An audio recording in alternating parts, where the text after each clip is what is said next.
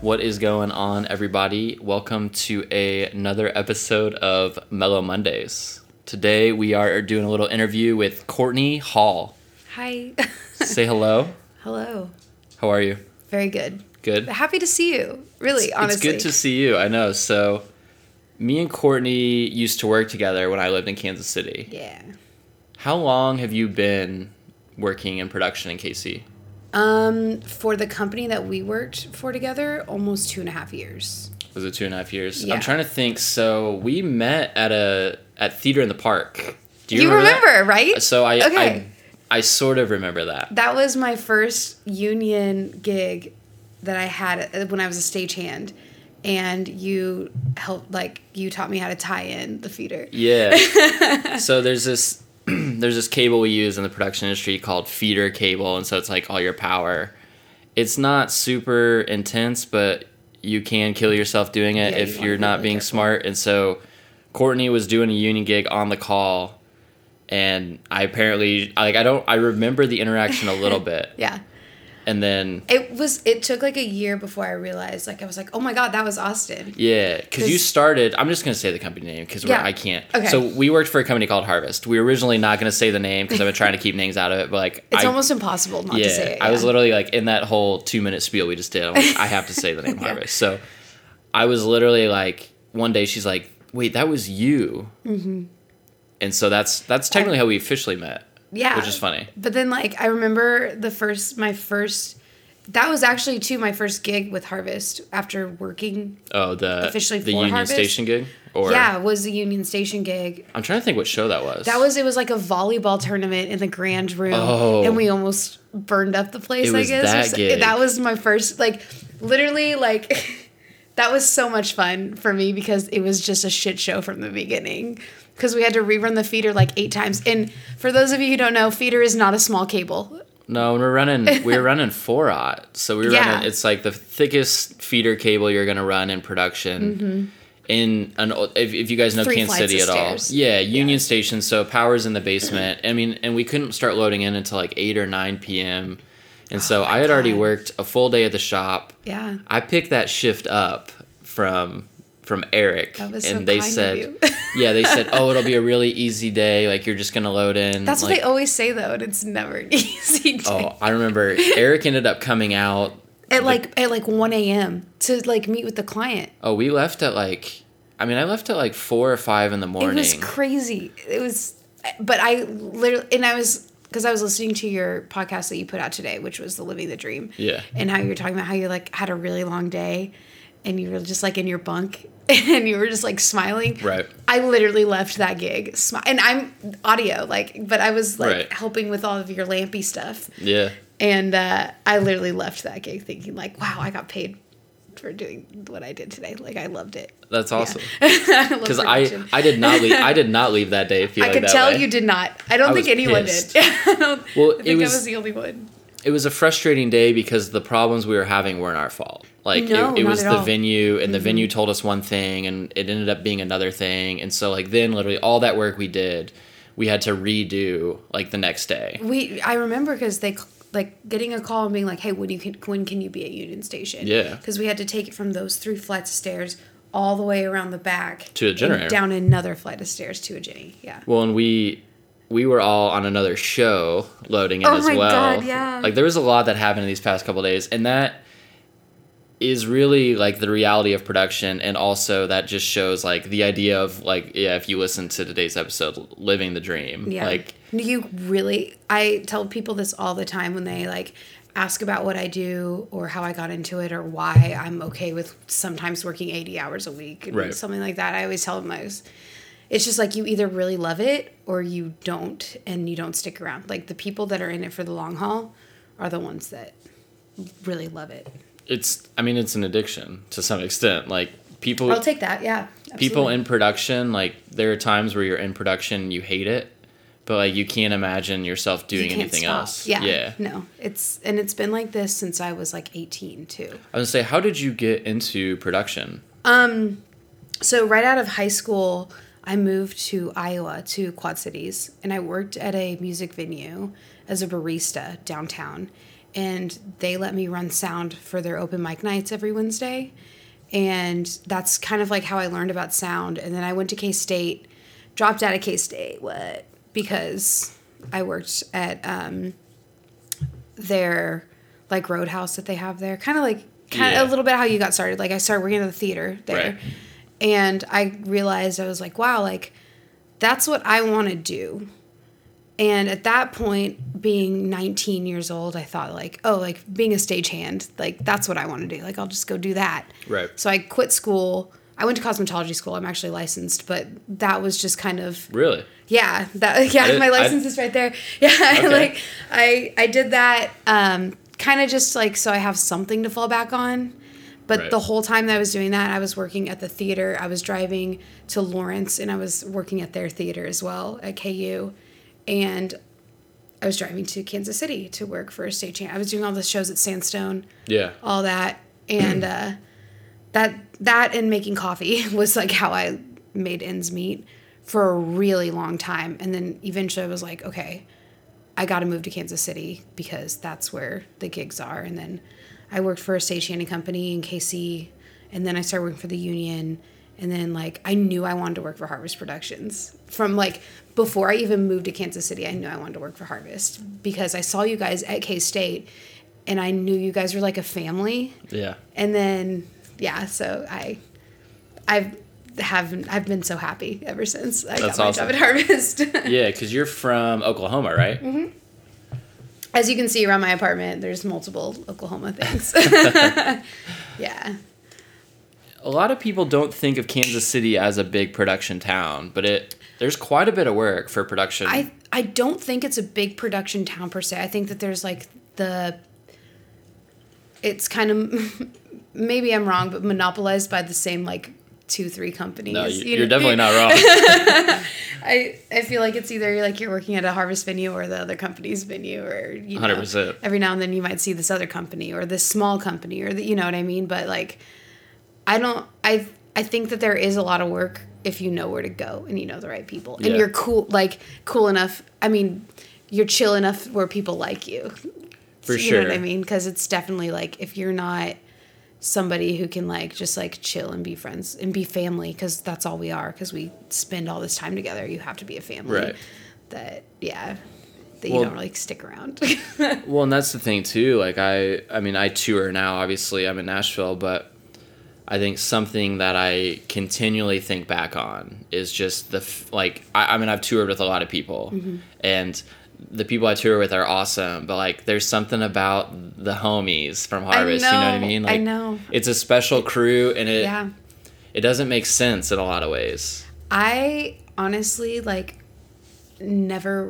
don't see myself leaving Harvest for at least like a really long time. Like I don't know personally if I'll ever grow out of it or if I do or whatever my future is, but like this is my family. This is who I spend Thanksgiving with. This is who I like Easter. Like all of like my whole year is wrapped around, and like all the big events are wrapped around like, well, do I have a gig? Like, do I have a show with Harvest that day or whatever? And I never like, since working at Harvest and kind of missing the family things, like, of course I miss my family. I love them. Sure. You know, but like I've never felt alone since becoming like family with those people. Well, and that's good because I think the production industry can be so isolating. It's just, I mean, you're expected to miss holidays. Like you have to work, and that's just the reality. And it's hard because like I didn't realize, because when I was a stagehand, I had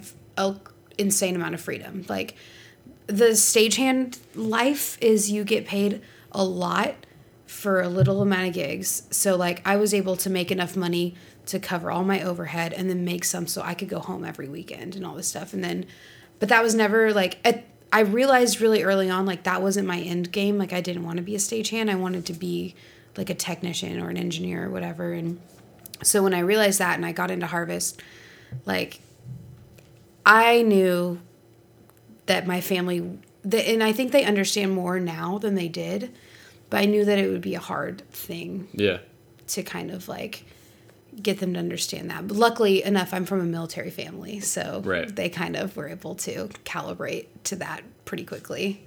Your family's still in Oklahoma? Mm-hmm. Yeah, it's really funny. My sister and her husband had a baby, and they ended up moving from Stillwater back to our family farm into my parents' guest house. So they literally all live on the Hall farm. The same spot. Yeah. What's it like? So did you grow up on a farm then? Well, we grew up like everywhere.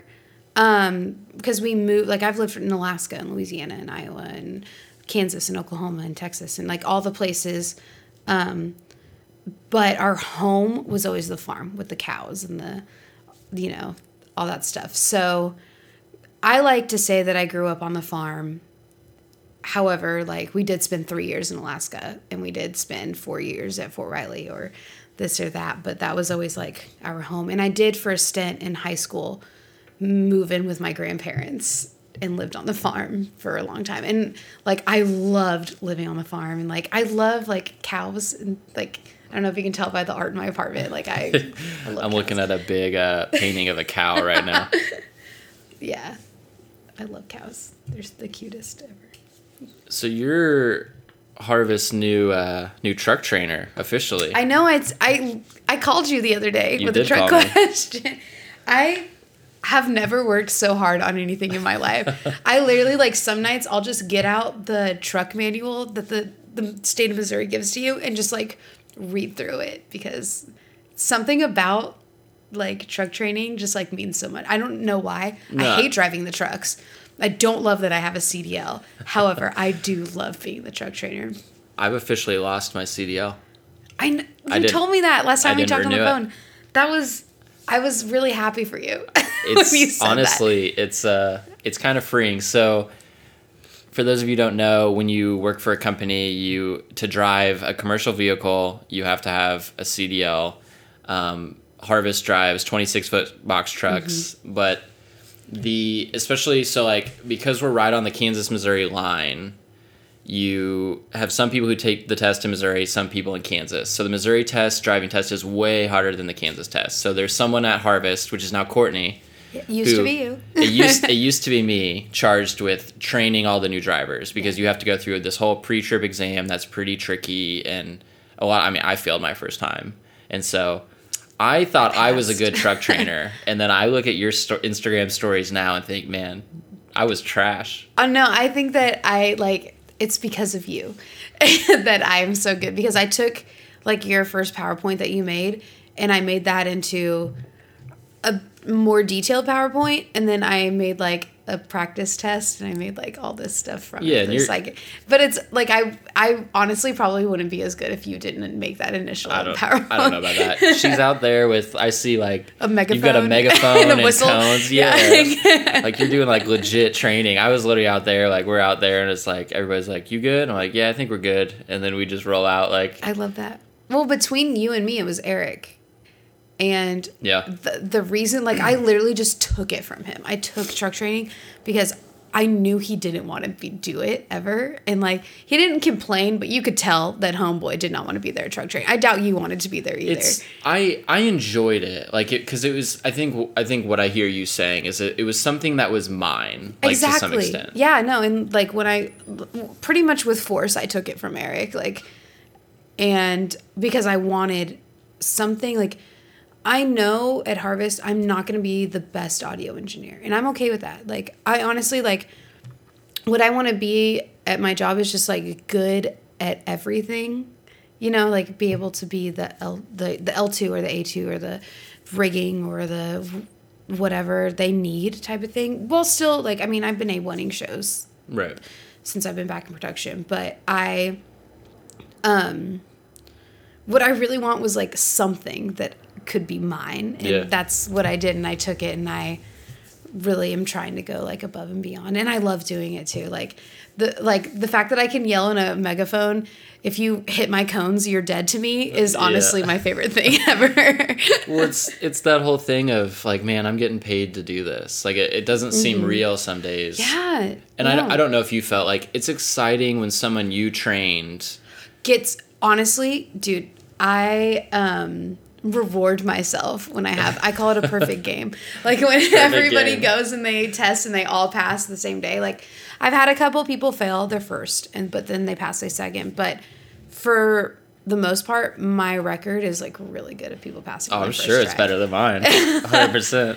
I think that it just had to grow, like whatever. It's all right. You can be better at me than truck training. Okay, I'll allow it. But that's that whole thing of like, yeah, this concept of living the dream, like these mundane tasks that like no one else at Harvest wants to do truck training. Like honestly, like it kind of sucks. I didn't want to do it at first. It's either really cold or really hot. Oh yeah, like it's never just a perfect outside. Day. Yeah. But I love doing it, and I knew when I was in truck training that I wanted to do it because it was something that like I didn't get for like the first week, and then like all of a sudden like everything clicked. Yeah. And the fact that I could like make it click in somebody else's mind meant a lot to me. And then I'm able to do that, and it means a lot. So. Well, not a lot of people want to teach, and I think that's okay. Like I totally understand that. Like especially you work so many hours and you're tired, and like the last thing you want to do is. Oh yeah, no. There's definitely been some days where I worked like on this show for what felt like 1 million hours, right. And then the next day I get a text like, "Hey, can you come do truck training?" And I'm not going to say no because, well, first of all, this is another thing about living the dream. A lot of my days off, I end up going into work. Really? Because I get bored here, and I love my job so much. It's a brotherhood in a lot of ways. I mean, I think you, I would say, by the way, this episode is not sponsored by PBR, but please sponsor us, PBR. Yeah, PBR, if you're somehow listening to this, if any of you have a PBR hookup. Honestly, I got the logo tattooed on my body. I see that. That's how much I want PBR to sponsor my life. Like, I kind of want that. Let's go. It looks dope. It's my favorite tattoo. My dad was hating on me the other day for drinking PBR. I love PBR. I really do. I don't know why people hate on it so much. It's just it won it's the Blue a light Ribbon. lager. It's a good beer. Yeah. It's a good beer. Here's the thing. I live in Nashville, though, where it's actually trendy and accepted to drink PBR. It's not like that here because we're home of all the craft breweries in the world, I guess. I mean, here's the thing. I have Boulevard logo tattooed on my shin. Like Which looks so good, by the way. Dude killed it. Honestly. But so it's like, I like Boulevard. I'll drink the wheat and the pale ale all day. Yeah. I went to the brewery twice last week. Yeah. But I like PBR. Exactly. So. Yeah, no, this is not, honestly, you can get a tall boy of this for $4 yesterday on St. Patrick's Day. That's crazy. Where they were upcharging the shits out of people. Sorry, can I cuss on your You can podcast? do whatever you want. This is about you being you. I'm not worried about anybody else. Like the day where they upcharge people on beer, they were still charging like $4 for like a 24 ouncer. Oh, you're doing like a you're big doing the 24s, boy. Yeah, like a big boy of PBR. I think the last 24 I had, there's a bar called Winners in Nashville, and they have 24 tall boys. And you love but they're like, I think they're like $6, $4 there. I mean, I'll still buy it. I mean, it's still cheaper than. Exactly, yeah. No. I mean, that's 2 beers for, even if it's $6, that's a beer for $3 a piece. Yeah, like, and it gets the job done, and it tastes good going down. Yeah. And my body at least has acclimated enough to it where I can like drink all the PBRs and not get a hangover the next day. You're good. You're good to go. I think that that's another thing. Since working at Harvest, like I've become so good at drinking beer. I'm pretty sure I can now drink. I'm saying this, but they'll all make fun of me once they hear it. Let's hear it. I'm pretty sure I can now drink when it comes to beer. Most of the boys. But it's because we're all doing shots. Well, they're all doing shots in between, but I just stick to my... If you just stick to beer, you're good. It's anytime you add shots, nothing ever good happens. But we always do, because after we get back to the shop and we dump a truck, we always say beer and a shot, and then we go get beers and a shot, and the next morning I wake up and I'm like, shit, who made me do shots last night? Why did I do that? Exactly. Oh wait, I was with the homies. It's tradition. Yeah. And that's, I think what I'm hearing is like this. So production is pretty all encompassing. I mean, it really does dominate a lot of your life. It does, yeah. It becomes your friend group. Just the people you see all the time. It's your family. Well, I don't know if you know this, but I went to the install part of Harvest. I knew that. I months. didn't know. I heard you had come back to production. Yeah, like a month ago. I think it's been a month now. Officially, like everyone's known for 2 weeks, but it's been a month now. Right. Yeah, they just kind of gave me an offer that I couldn't refuse. As far as like, I just want to be full. I'm still part time, and I just really wanted to be full time. Yeah. And I did that, and it just like wasn't a fit. Like, it wasn't what I wanted to do. It wasn't the reason I like came to Kansas City, and it wasn't the reason why I started working at Harvest. So, luckily, they let me come back, and now I'm good again. I'm back with my family, and I'm feeling so much better. Like, I mean, I have no complaints about the people that worked in the install. They were really awesome and really fun too, but at the end of the day, like, it's just not the same. You can't go have a beer with, all these old white dudes that have families at home. You know what I mean? Like, It's so different. Yeah. Well, it's just, there's a culture and there's it's a brotherhood of Harvest, and especially like the production crew. And I still feel a part of that. And I've been gone from Harvest for 2 years. Oh my God, no. People love you and talk about you still all the time. And like, when I was texting you the other day, I was like, okay, we got to get all the boys together and like try to get something before you leave. Because honestly, like, those are the high points of our life. Like, all the people that have left Harvest that we are still able to like have that family connection to and all this stuff. Right. That's like really what matters, especially for me, because I moved every 3 years, 2 to 3 years of my life. So like the fact that I can still have like a family with people now type of thing, because I don't have those I have like maybe 2 childhood friends. Right. So all y'all are like you're very close to me. Well, no, and that's good. And so I think that a lot of people struggle to find that. And it's cool to hear you saying like you're feeling that. I mean, I think you love your job and I mean, like off days, like, oh, I'm just going to go stop by the shop or whatever and figure it out. But also I think finding a healthy balance of like, you're doing a lot of other stuff outside of production now. Mm-hmm. You're into the music scene. Which is really weird.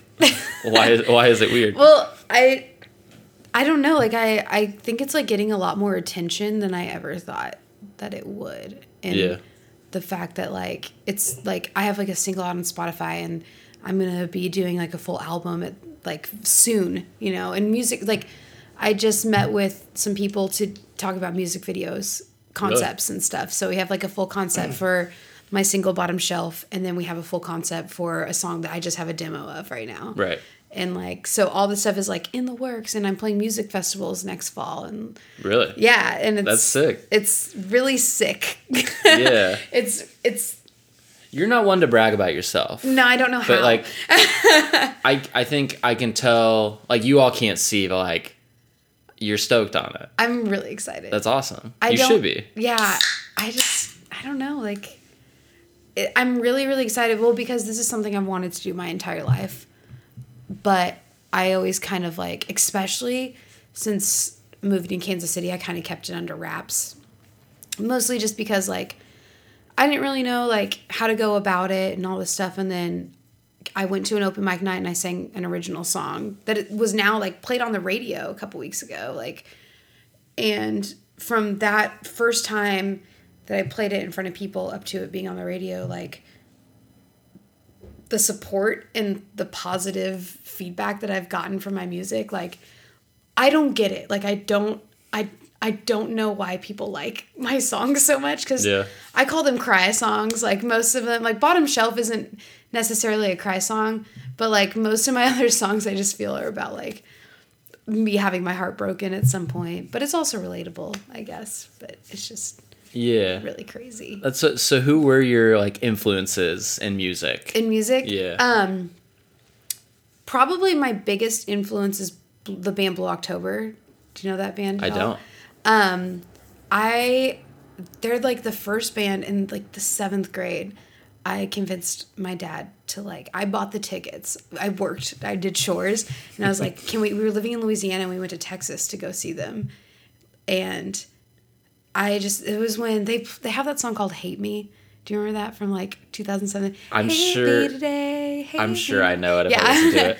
But that was like when that Foiled album came out, and I like really discovered them, and I just like really fell in love with their music, and how the lead singer, he writes all the songs, like how he could just like put his whole heart and soul, and like if you listen to their entire discography, which I won't run down for you right now, but if you listen to it, like, you can really see, like, a journey through, like, who he has been through, like, depression and having a family and losing a part of his family and, like, coming back through and having, like, being able to make everything work out for him in the end. And I really enjoy that, and I love that. And so I really want my music to be able to portray, like, a journey of, like, it's okay to feel really bad at some point. Yeah. Because we all feel bad. Like, whether it's being heartbroken, like my songs are about, or whether it's about, like, losing somebody in your family or whatever it is, like, that Blue October made me know that it's okay to, like, feel these feelings and say them out loud. And also Pink Floyd was a huge for me growing up, because my dad and I used to listen to specifically The Final Cut. I don't know if you know that album or not. That I have it twice on vinyl over there, because, like, I love The Final Cut. I live and I die for it. I could put it in my CD player or on my record player and it will never leave, and I will only listen to that for months, because it's also kind of like military base, which was my life growing up. And so, like, yeah. Pink Floyd, Blue October, biggest inspirations. Okay. For sure. I mean, it seems like you're drawn to that realness of music. I think that that's what, like, music is really truly about. Yeah. For me, at least. And I think a lot of people agree, because a lot of it, you know, is some people are able to write books or create films or whatever. For me, what I relate to is music and what people have to say through the music. And like I was telling you, I was watching that TV show earlier and I was, like, just about to cry. Like, what people have to say through different forms of art, like, really gets me good. Well, and we live in such a society today that is not real and not authentic. Not at all. I can tell you right now, like, my Instagram and my Instagram stories or my Facebook, like, I definitely try to make it look like I'm very good all the time. I mean, we all do. It's not real. Yeah, we all do. But at the end of the day, I also try to put out into the world, like, hey, you know what? I'm also human. You know, I think when I, like, realize, like, nothing is really real anymore. It's not. And I get that. Like, I mean, obviously starting this podcast, it's like, it's not really music, but starting this creative, you know, form or whatever. And, like, realizing, like, how often I'm, like, trying to either get views or, like, you portray yourself. Yeah. Like, my life is awesome. I'm on tour and all this stuff. Like, man, like, some days are shitty. Some days suck. They do. Yeah, absolutely. And that's good. Like, that's life. And the reality is everyone else in the world also feels that way.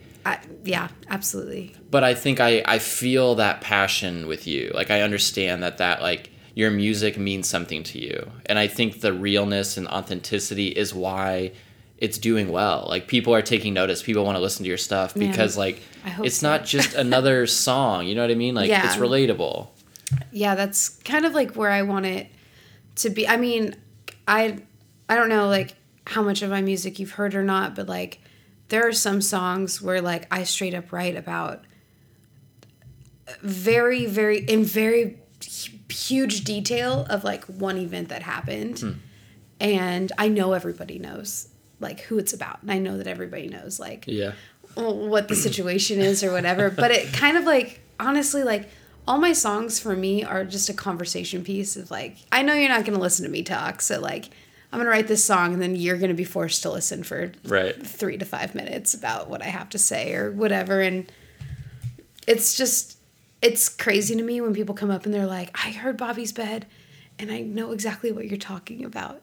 When I wrote that about me literally laying on the floor of my apartment, looking out a window, being so sad about something stupid that happened, you know, and, like, writing about something that, like, was so real, and then other people being like, I've been in your shoes. Like, I know what that's like. It's healing for me. It makes me feel better. Like, I'm not so weird. Yeah, because that's the fear, right? Is, like, we're alone. I mean. Yeah, no, that's exactly, like, what it's all about. And that's why have always loved music so much, and like hearing what other people have to say, because it doesn't make me feel as alone. Like, oh, you're sad too? Cool. Dope. Sweet. We can be sad together. And that's that's the heart of this podcast. So it's cool to hear you say that. Like, that's refreshing, because I kind of live in this world right now that is very much like, I don't want to say fake, but it's like easy to portray myself or my life in a certain way. Mm-hmm. When it's like the reality is like 2018 kind of sucked. Yeah. And 2019, like, I have these new goals, but it's... Exactly. I think the core is, like, my biggest goal is forget what people care. Like, or, I'm sorry, forget what people think about you. Like, I don't care. Like, I do care, but, like, I want to be at a place where it's like, I don't care if you like this song or not. I don't care if you like this podcast or not. Exactly. I want to do it, and I'm going to do it. I wrote the song that I played. I had a gig on Friday, and I played it when I introduced it. I was like, no one's ever told me they like this song, but I know I like it, so I'm going to play it for you. Like, where was your show at? It was at a record store called Records with Merit. Okay. And it was really small. Like, it's a super small record store, really intimate. I loved it. Like, the PA wasn't working, so we just did it all, like, acoustically. I bought 2 Taylor Swift albums while I was there. It was very good. Hey. Like... I love super intimate gigs like that. They're my favorite. Those are always fun, especially to attend. Like, even for me, I've toured in arenas and small club shows. Yeah. Club shows are always more fun. They really are. The crowd is so much more accessible. Do you know what my favorite show I ever played was? So I was sitting in this very apartment, and all of a sudden I got a text message from somebody who used to work with the other production company in Kansas City that I knew from being a stagehand. And he's a rapper, and he texted me, actually, honestly, Shiloh, go follow Shiloh. He's fun. Shout out. But he texted me, and he was like, hey, like, one of the people who's going to play at my, like, EP or record release tonight canceled. Can you come and play it? And he's like a rapper, and it's like R&B music, and Black Creatures were playing, which I don't know if you know them, but you should also look them up. They're amazing. And I was thinking, I was like, first of all, it's like tomorrow. And also, I play cry songs on a ukulele and maybe a guitar every now and then. And I told him, I was like, are you sure that my genre of music will work with what your people are expecting? He's like, yeah, no, I don't care. Just come, like, play. Like, it's going to be fun. And so I said yes. And all these people came out for a rap show. And I got up on stage with my tiny ukulele, and I played my little heart out. And I told him straight, I was like, I know you're not here for me. I know that this isn't what you were expecting tonight, but, like, if you like my stories and you like what I have to hear, like, just stay tuned and, you know, whatever.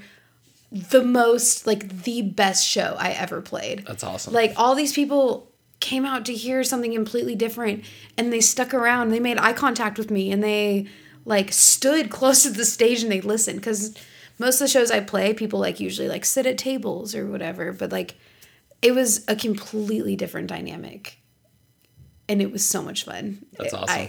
I would love to, if you're a rapper in Kansas City and you want me to open, it was so unexpected and so cool, and it's a special moment. It was really crazy. It was, but you're a part of, I don't know. So do you work at the coffee shop anymore, or do you just?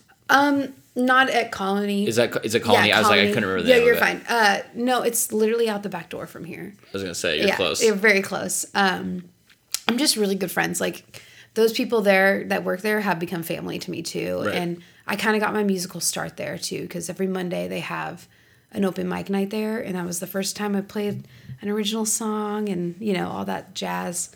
And that community is the reason why I started recording my music and putting it out there. And this whole process even started was because of the support from the people that I met there. Where do you record your stuff now? With my pal, Alex Garnett. He has his own studio just like a couple blocks from here. Nice. Yeah, he's really awesome. Really nice. Really quiet. I like him a lot. Yeah, it's cool. Well, and it's... I don't know. Songwriting seems so daunting to me. I'm not musical at all. So it is very daunting. Yeah. When did you start writing your own music? I started, like... I remember writing, like, really shitty music when I was like a kid type of thing, because I always wanted to be a songwriter, and never like actually, I don't even think I showed my parents half the music or at any of the music that I used to write as a kid, and like writing poems. And I went through a stint where I was like writing plays and all this stuff. And then like, I don't know, it had to have been like 3 years ago when I was like really serious. Like I want to really start actually writing music. And I wrote my first song, which is Bottom Shelf, like fully wrote and performed. Like it's been about a year and a half. Okay. So not as long. Like I always wanted to do it, and then it was like a year and a half ago. Pretty recent. Where I finally started doing it. Yeah. You went for it. I did, and it's been pretty cool since. Which is that's awesome. I keep saying it's surprising, but it's really surprising that people. Well, we were talking about that off mic. Like I think it's easy for us to say we're gonna do something, but then to like actually set out and do it, and it takes so much courage. I think that's what it is, because what it is it's an art, just like the same with this podcast. Like it's your art and it's what you want it to be, and like it's, for me it was very like, especially like all of these songs that I've been writing, most of them that will be on my album, were so close to home and close to work and close to my family and all this stuff that I was really nervous to write them, and to sing them to people, and for the person I'm writing them about to hear, and like all this stuff. But at the end of the day, like it's been high risk, high reward. Yeah, because I mean, you're saying like you're putting yourself out there, especially if you're gonna record like real authentic music. You're saying, okay, this is who I am. This is what I've been through. Mm-hmm. If you don't like it, sorry. It's like that's kind of that rejection. Oh yeah, no. You know, like it's like, oh, if you don't like what I'm putting out, well then you don't like me, and to some extent, because it is me. Yeah, exactly. You're exactly right. It is. That's cool that you got over that barrier. It's really scary. It's terrifying. I remember like the first time that I played Bottom Shelf at Rhino, the leading up to it, like I called my friend. I was like, hey, I wrote a song and I think I want to like play it for people. And I made her come over and listen to me play it like at least 12 times. And every time I'd be like, do you like, does this actually sound good? Yes or no? You know, and because I was so scared, because like Bottom Shelf is about me feeling like I'm a shit person to myself, and it's easy for other people to be shitty to me. That's what like the song is about at the end of the day, and how I deserve more than that and all this stuff. But like that's also a very vulnerable thing. So like get up on a stage in front of people to say is like, hey, like I know that I need to be better to myself, but also you need to be better to me, you know? And it was really, really scary to do.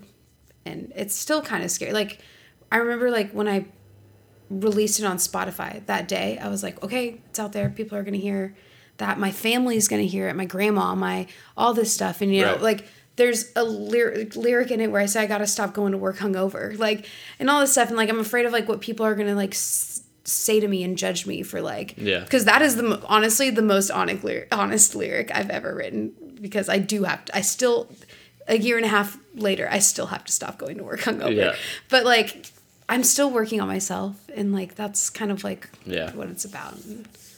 So I think I was reflecting on that today, just this concept of, does my life reflect what I want it to? And I think in a lot of ways the answer was no. And I think it's easy to be like, well, it needs to be, I need to be changed right now. But that's not how it's a process. It really is. Like, I think I was saying something to my sister a while ago. I was like, think of who you were like 3 years ago and who you are now. Like, you know, how, and like she's changed in different, she's a mom now and she's married and she's all this stuff. For me, single forever, 3 years ago, I think, like, I was so selfish, and I was so, like, I never really thought about what anybody else cared about, like, themselves or anything. Like, and now, like, I like to think that I'm more of a selfless person and all this stuff. But at the same time, like I'm still working on that as well. And yeah. Like, all this stuff. I like to think that I'm doing fine all the time, but I know that I'm not, you know. No, and I think the reality is we're all in that boat. Dude, yeah. But that's a hindrance in I think when you want to release something that's like you're showing a part of yourself. Mm-hmm. It is that fear, especially from family, of like, this is where I'm at, but like this isn't necessarily where I want to be. This goes back to there's this Blogtober album called Argument with the Tree, and it's pretty much just like a live album of their songs. And one of the songs before he explains, he was like, this was my biggest confession to my mother, my first and biggest confession. And it was this song that he wrote. And that has stuck with me ever since I've heard. And I probably heard that the first time when I was like 12, 13 years old. And that's every like song I write is a conversation piece and a confession. Like it is, this is how I'm feeling right now. And it's really deep. And it's like, I don't want to feel this way, or I do want to feel this way, or like, please feel free to try to accept me for the way that I feel right now. So. That's awesome, though. You've had a song on the radio, officially. It's crazy. It's really weird. I didn't get to hear it because I didn't have the station, but I saw your Instagram story and I was like, dang, she's on 96.5 right now. I know. That's the local alternative station in Kansas City, 96.5 The Buzz. Yeah. How'd that feel? Honestly, okay, so that whole week I was like sick, like in the ER sick. Really? And so I was like sitting on this couch like by myself, and it was like I had like my whole face was like swollen from how sick I was. So I like put an Instagram story of me like covering my face up. But I was like trying not to cry, like in like telling people like, hey, this is what's happening right now, like, because I remember like telling all my friends when I was in high school, like, yeah, you're gonna hear me on the radio one day. You'll hear me. You'll hear my music, me singing and all this stuff. And like, it's really cool to be able to be like, yeah, like hey, guess what? I did it. I was on the radio. Like maybe it was only one time and maybe it will never happen again. I don't know. But I was on the radio and it was really weird. And I hope people liked it. I know a lot of people tuned in. It was really funny because I told my friend Jess, and then I told like my group of friends that I have like in a group message, and I told my family. But then all of a sudden all these texts started to come in from people who I didn't tell at all, and they're like, turn on the Buzz right now, or oh my god, you're on the radio, or like all this stuff. And like, first of all, it was crazy that so many people were listening to radio at that time. Number one. And then two, that they like heard my name and then heard my song. Like all these like this came flooding in. It was like That's really awesome. Surreal and like crazy. Well, it's a goal achieved. It really is. And I've achieved a lot of goals in my life. Because one, like I said, was working for Harvest Productions. Boom, done that. But now it's like, what's my next goal at Harvest? You know, and all that stuff. And like, now with my music, like, I never thought it would go that far. So now that I'm at a point where like, oh, fuck, I was on the radio, like, what do I do now? What do I do now? Like, now I have to put the album out, and now I have to like make new goals for myself. But like, I thought the radio was so far-fetched, and it's not, because like in Kansas City, like luckily the local music scene has a lot of support from all the people and stuff, and like all the radio stations and everything. So that's really nice and really kind. And it's really good that we have that, because I bet in Nashville, like if I went to Nashville, it would probably take me a lot longer to get anywhere. It's such a different scene though. Oh, you know what I mean? Like it's crazy. Country, like it's, I don't even know if you can compare it. Like it's, I love Nashville. I like the country music scene, but like there's something comforting about coming home or seeing your Instagram story and like seeing you on the radio on 96.5. Like there was something about that made me like, I was like, dang. That's like the station that I listened to like when I first moved here. Like, yeah, it's so crazy. I don't know. It's cool for you to like achieve a goal, but then get to that point. It's like, well, shit, I guess I got to do an album now. Yeah, right. Yeah. And it's all for me, like at the end of the day too. Like that's another thing. It's definitely very selfish, and I'm sure I sound super selfish this whole time. No. Because it's like, that was just so crazy. And now, like, for me, I have to put the album out. And for me, I have to play the gigs and I have to do the music festivals and all this stuff and the music videos and everything because now, like, I have something to prove to myself. Yeah. If that kind of means anything. It does. It's not selfish though. Yeah. Okay, like, I don't know if you know, do you know C.S. Lewis at all? Yes. So C.S. Lewis has a book called Screwtape Letters. Okay. I couldn't tell you what chapter this is in, but he has this metaphor of like, there's not like, I think sometimes we don't give ourselves enough credit. And so this thing is like, well, this idea that like, oh, well, I made this like great, I don't know if it's like a chapel or a cathedral or whatever. Like there's nothing wrong with taking delight in this amazing masterpiece you made. Yeah. But right. If someone else created the same masterpiece, would you be just as stoked for them? Ooh. And that's the thing that gets me. Yeah. There's nothing wrong for you to sit here and be like, man, like, I did a cool thing. Yeah, that's celebrate that. You're right. Because I think, but you're the kind of person to also celebrate people who are doing other great things. Oh my God, I'm so proud of you. Like, whatever. You, like, no, but for real. As somebody, because, like, another huge part of why I moved to Kansas City is because I wanted to get enough knowledge so I could go on tour one day and all that stuff. And I don't really know if that's my dream anymore. But, like, the fact that you are doing something that you wanted to do years ago and now you're doing it and you're like smiling in your bunk at the end of the day and like all that stuff like that, you should be proud of you doing that. It's that same feeling. I mean, it's the same feeling of you hearing your song on the radio. It's the same thing of like, man, like I achieved a goal. Yeah. But now what? And that's what's exciting about life, I think. It's so crazy. Do you mind if we pause so I can go to the bathroom really quick? Yeah, please do. I've been holding it for a while. You're good. You can keep this in too.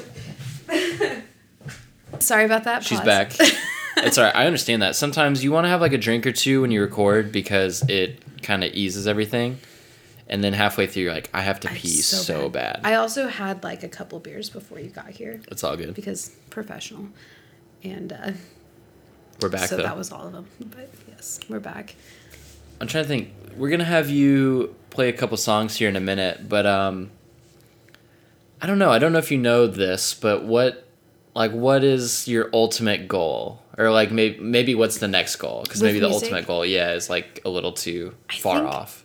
What I really want to do is, and I kind of seems more like an ultimate goal because I don't think it's attainable, but I also think it's attainable at the same time. Like I would love to go on a mini tour or like a weekend or a 2-week or a 3-week tour. Like I have a lot of friends that have been doing it and like, it just looks like so much fun.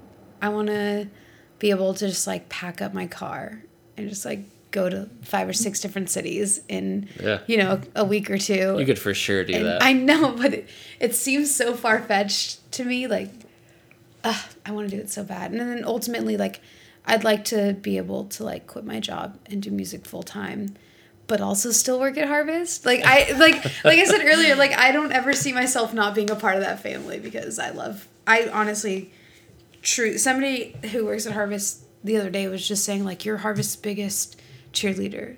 But I love it so much. Like it's so funny. Most people in the production industry, I think, like if we won the lottery and had all the money in the world, I think a lot of us would still work in production. I think so too. I think that we would go crazy without it. And I really, honestly, truly believe that.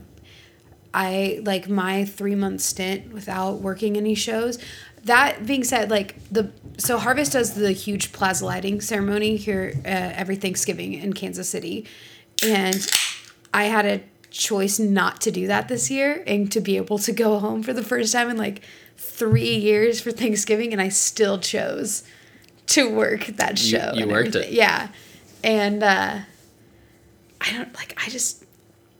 think that people go crazy without it. But that was because for that 3 months I was not doing any production and I needed some production in my body.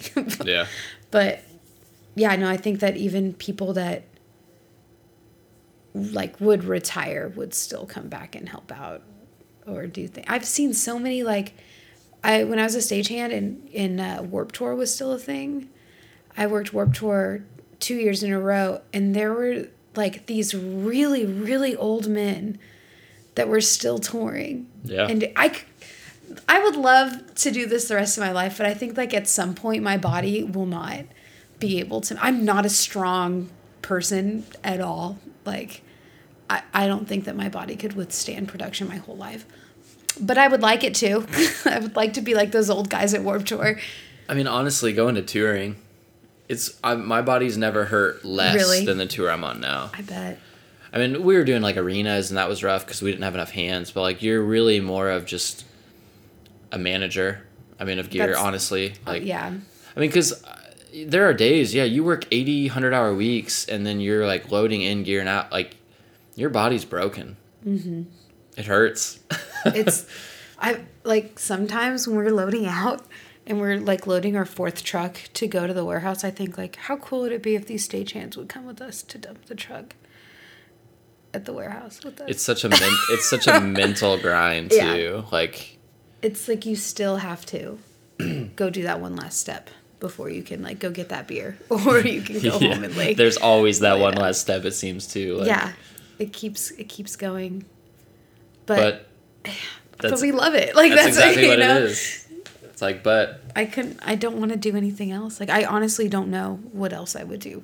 I could go cut hair, I guess, but I would not like to do that. It's worth the headache. I mean, that's kind of where I got. Like, because I was pretty burnt out on production last year. I was just like, man, I'm kind of over this. But it's like when you really sit down with yourself and think, like, what else would I do? It's like, nah. And it's not like you're trapped, though, either. Like, it's not like, what else would I do? I have nothing else that I would be able to do. And that's not what it is, either. It's like, what else would I love to do? The amount that I love to do this. Yeah. You know? Like, I don't know. No, I totally get it. My neighbor upstairs is having a good time right now.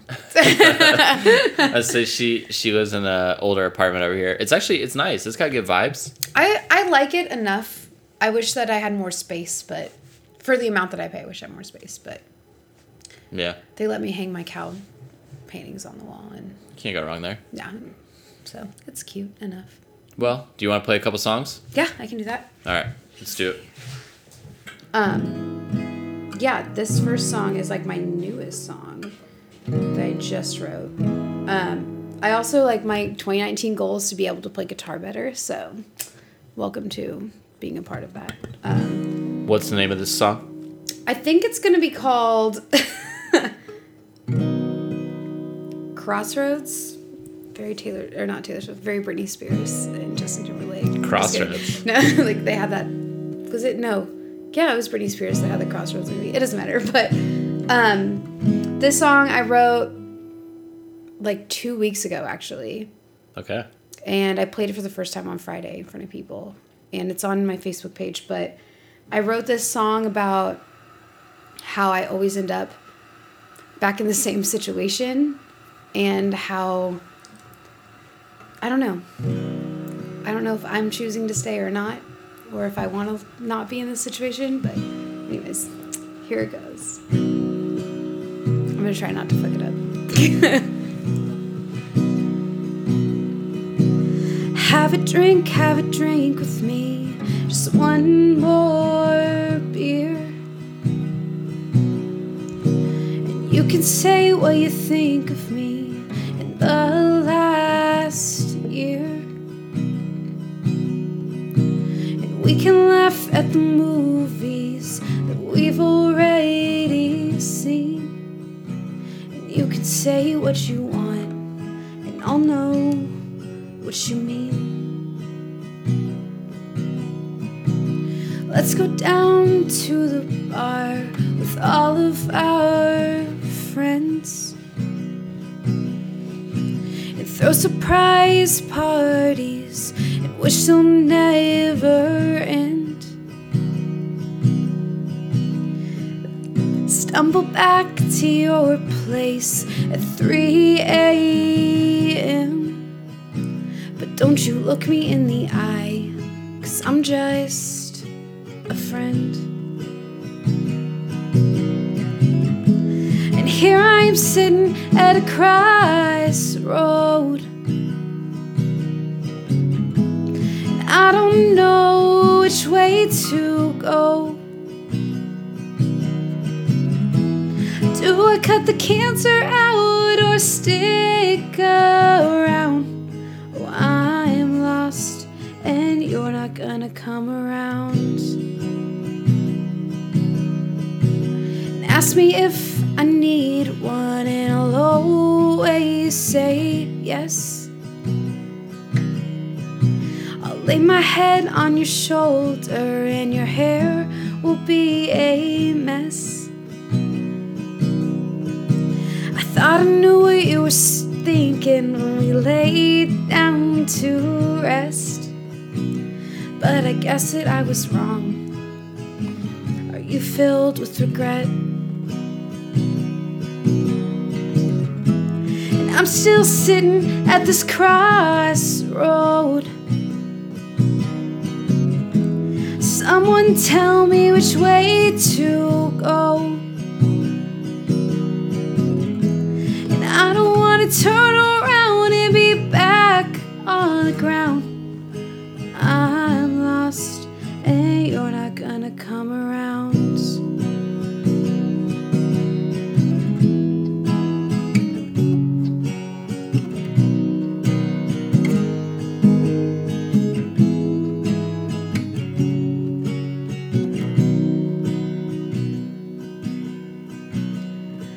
Told you months ago that I'm here for you. So we slipped back into what we always do. I'd do it all again, even if I knew. Maybe that is what just friends do. And I've been living at this sorry. And I've been living at this crossroad. The truth is I don't wanna let go. Maybe I will never be found.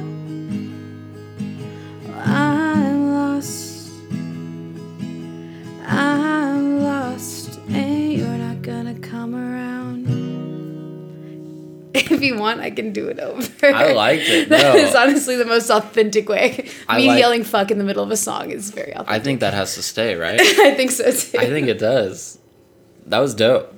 That song is like still like really fresh and kind of hard to play and say sometimes, but that's what I want. Like, yeah, all right. Like I liked it. Thank you. I like the little mess up in the middle. I like it too. Because I think it's like the heart of this whole thing isn't like, I don't know. Well, I think like it's not polished. Honestly, the reason why I messed up is because I was thinking so much about what I was saying, and like that last chorus is really hard to say. Is like I've been living at this crossroad, and the truth is I don't want to go. And that's like me telling a truth to myself. It's like you're doing this to yourself at this point. Yeah. You know what I mean? So like every time that I sing that last chorus, like I think like, God damn it, Courtney, you're right. Listen to yourself. Like it's like that conviction, but you don't want to give it up. Yeah. We all have that. Well, I think that people and love and the idea of love and all this stuff, like I think that it's kind of like a drug almost, or something even better than that, because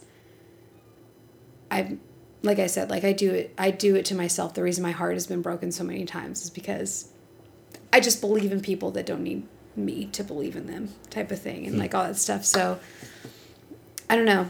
I think like since I've written this song, and in the past like week or even just like couple days, or just like an experience I had last night, really has made me feel like, okay, it's time to like be better for yourself, Courtney, and stop like falling into this endless cycle of bullshit that you don't deserve, which could really easily lead into the next song. All right. If you would like. we're doing another song. What's this one titled? This one's Bottom Shelf. So this is the one. This is Bottom Shelf. Yeah. All right. I don't know if you've heard this or. I honestly have not. That's fine. I'm very excited though. Yeah, Bottom Shelf is, as I said earlier, and people always laugh about it, but it's about me being a shit person to myself and being treated like a shit person, which I'm not a shit person. I'm actually really cool. So. I agree. Yeah, this is Bottom Shelf. Let me know if you like it.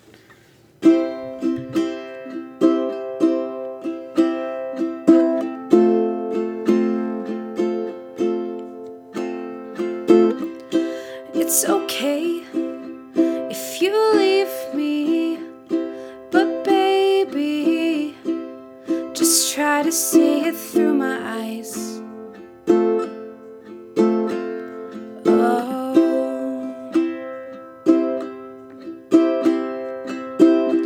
when it's over, then it's over, but for now, I really like to talk to you. Oh, and oh, I'm working on myself. And oh, I'll be fine.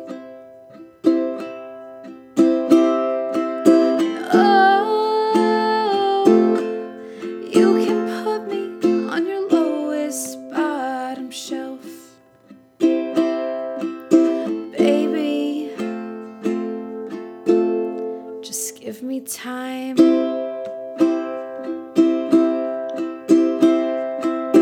And I've gotta stop going to work, hungover and smoking all these cigarettes all the time. And you've gotta stop only noticing me while I'm living in my regrets all the time. Maybe I should have listened to my friends instead of leaving it up to chance. Now here I am.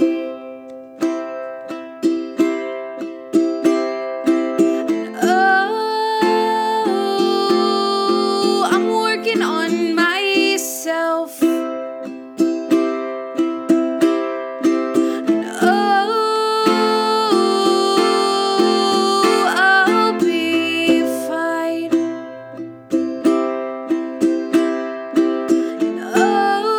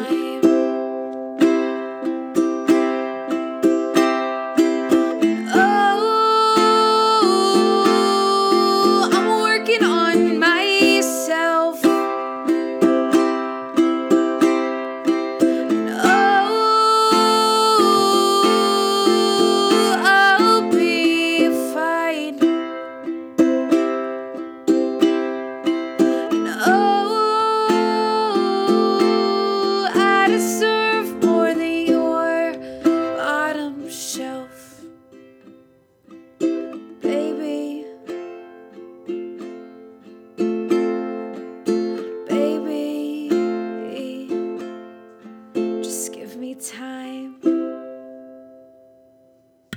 Bottom shelf. I like it a lot. Really? Yeah. The single, like the recording of it is like a full band. Cameron Porter played on it. Really? Yeah, he played piano on it. That's it's dope. like way bigger than anything I can play by myself. But yeah, but I don't know. I think it works really well with just you and a ukulele. Thank you. Especially with this cold that I like. Some of those notes I was like, oof, we almost have enough of a cold not to hit those, but I'm glad they worked out. Perfect. That was great. Thank you. Thank you for playing. Yeah, no problem. I'm glad you enjoyed it. First time I've heard you live. Here we are. The old one-on-one apartment sessions. No, it's perfect. I love that. I'm glad you like it. Shh, my mic. I'm going to be honest with you. My mic was muted. Your mic is muted. It's not muted anymore, but that little interaction we just had. Well, you got my side of it, and it was me being very appreciative of nice things. So you'll hear her side of it, maybe, depending on how we edit this. He said very nice things about the songs. I really like the song. First time I've heard her play live. And that was dope. Thank you. Thank you so much. Yeah. I still never know what to say. No, it's like, it's weird. This is a weird moment for me. Like, it's really exciting, but it's like, oh man, like, this podcast, whatever, is like turning into what I wanted it to be. Oh, it's like really weird. Yeah. It's like that a weird, makes me feel really good to be a part of that. It's like a weird moment to like, you have, I mean, we've been talking about this all day, but like you have a dream or a goal, and then it's like, oh gosh, like I have someone here like telling their story and playing this music, and it's like, oh my gosh, like it's working. Like right. You know what I mean? Like, I mean, that's crazy. That's literally like how I feel. So this is the 4th podcast that I've been interviewed for. Really? And like every time that I get interviewed for a podcast, like it's kind of like a really surreal thing for me. Like I don't understand why people are interested in me enough to want to like sit across a table and drink and listen to my songs or listen to like my sappy stories, what my songs are about or whatever. But I think like this might be my favorite one because it's also with you and like somebody that like I've supported and loved from the beginning, and like I love that you're doing this, and it's all really super cool. Well, for me too. No, it's the same thing. Yeah, it's the same thing. It's the same thing I'm feeling. It's the same feeling of like, this Isn't is that crazy. so nice to have people in your life that you can like mutually like have this type of like respect and care for? Like, it's hard to be excited for other people in our culture, and that sounds like really bad. It's so cutthroat though. Like it's so like I've realized that a lot in the music industry is like figuring out the genuine people and stuff, you know? Yeah. And that's kind of actually something that I kind of took a break from music the past like 3 months because like I don't know, and maybe this might be the death of my music career, but like it's real. Like I don't always know like who to trust or who like actually likes it or who is, you know, because like it really is like a super cutthroat thing, and it's, I don't know, like everybody that I tell I support, I really do mean it. Right. You know what I mean? No, but that's why this is a special moment. Yeah. It's because I feel that, and 2, like you just give that vibe off. Like, you know what I mean? Like that's so, keep doing that. I just like wish that everybody could just like be successful. That I like right. But I think that it's really cool. Like I said earlier, like I am proud of you and proud to know you and everything that you like, not just are doing with like the podcast, but also like in your life. And like when you like told me that you were moving to Nashville, like selfishly, that was like when I felt like you and I were becoming like actual friends. I know, right? And then, however, I've forced myself into your life since you've moved, so it doesn't really matter. Whatever. But like the fact that like you're doing the things and the stuff that like make you smile in a little coffin bunk at the end of the day, like that's that's honestly what living the dream is, like for me, you know. Like even though you said in your podcast today that like that's something that you don't really use that genuinely a lot, right? But for me, like my entire life has been kind of moving all the time and being in a situation with like my dad and all this stuff that we went through, like being in a military family, like my whole outlook on life is kind of extra large, if that means, if that comes across. So like I always kind of like thought that I would do something more with my life than just like work at a coffee shop or, go cut hair or something like that. And when I go to work every day, that's what I do in production. And then I see like my friends that do that too. And now I'm doing that with music, and you're doing that with touring, and you're doing that with your podcast. So yeah, I just think that everything's just working out. That's exciting. Everything's working out. And you're growing your mustache, and it growing looks the mustache amazing. Too, whatever. No, thank you so much for doing this. Like, yeah, no, this has been great. I hope we didn't go like crazy No, over time. I didn't know what your time limit was or not, but I'm not worried about a time limit. I'm gonna open this beer. But yeah, it's about getting to know people. I feel like we got to know you pretty well. I hope so. A little bit. I mean, as much as you can do in like a little over an hour. Yeah, it's me. Hit me up if you want to talk more. I was about to say, plug the socials, plug the music. What do you want to do? You can follow me on Spotify. Just find Courtney Ann Hall, and it's like a picture of me in a pink sweater. And then my Instagram, I think is. Let me look at it really fast. I don't know. It's Courtney Ann Music, and it's a picture of me with a can of PBR showing off my Pabst Blue Ribbon tattoo. So most of my Instagram stories are me drunk, just talking about life, but every now and then I slip some music in there. So your singles on Spotify. My singles on Spotify. Soon there will be. I have like a plan as far as like I want Heart Bomb to be my next single, and then another single, and then a full album. So a lot of things are in the works. I was about to say, you got a lot of stuff in the works. Yeah. So you all need to go check it out. This was dope. I'm so happy. I am too. Good. It was fun to hear you play. Thank cool. you. Yeah, I'm actually really glad that I got to play for you. Yeah. Because like I'm excited to like share that. I don't know. Yeah, for real. That means a lot. That really means a lot. No. This has been a lot of fun. We're homies. Me and Courtney are homies. Homies for life. Harvest homies. Harvest homies for life. If you don't know, you don't know. And you don't know. Exactly. Unless you know. Unless but, you yeah. know. That's the whole trap. There's like a handful of people that might know, but you may not know. But cool. This is fun. Thank you all very much. Yeah, thanks for listening. And keep listening, because Austin's the best ever. Whatever. Y'all better go check out Courtney's music. That's all I'm saying. And y'all better keep listening to Mellow Mondays. I'll link your stuff in the description below. So okay, dope. You guys can check it out there. Thank you again, Courtney. Thank you again, Austin. This has been another episode of Mellow Mondays. Hooray.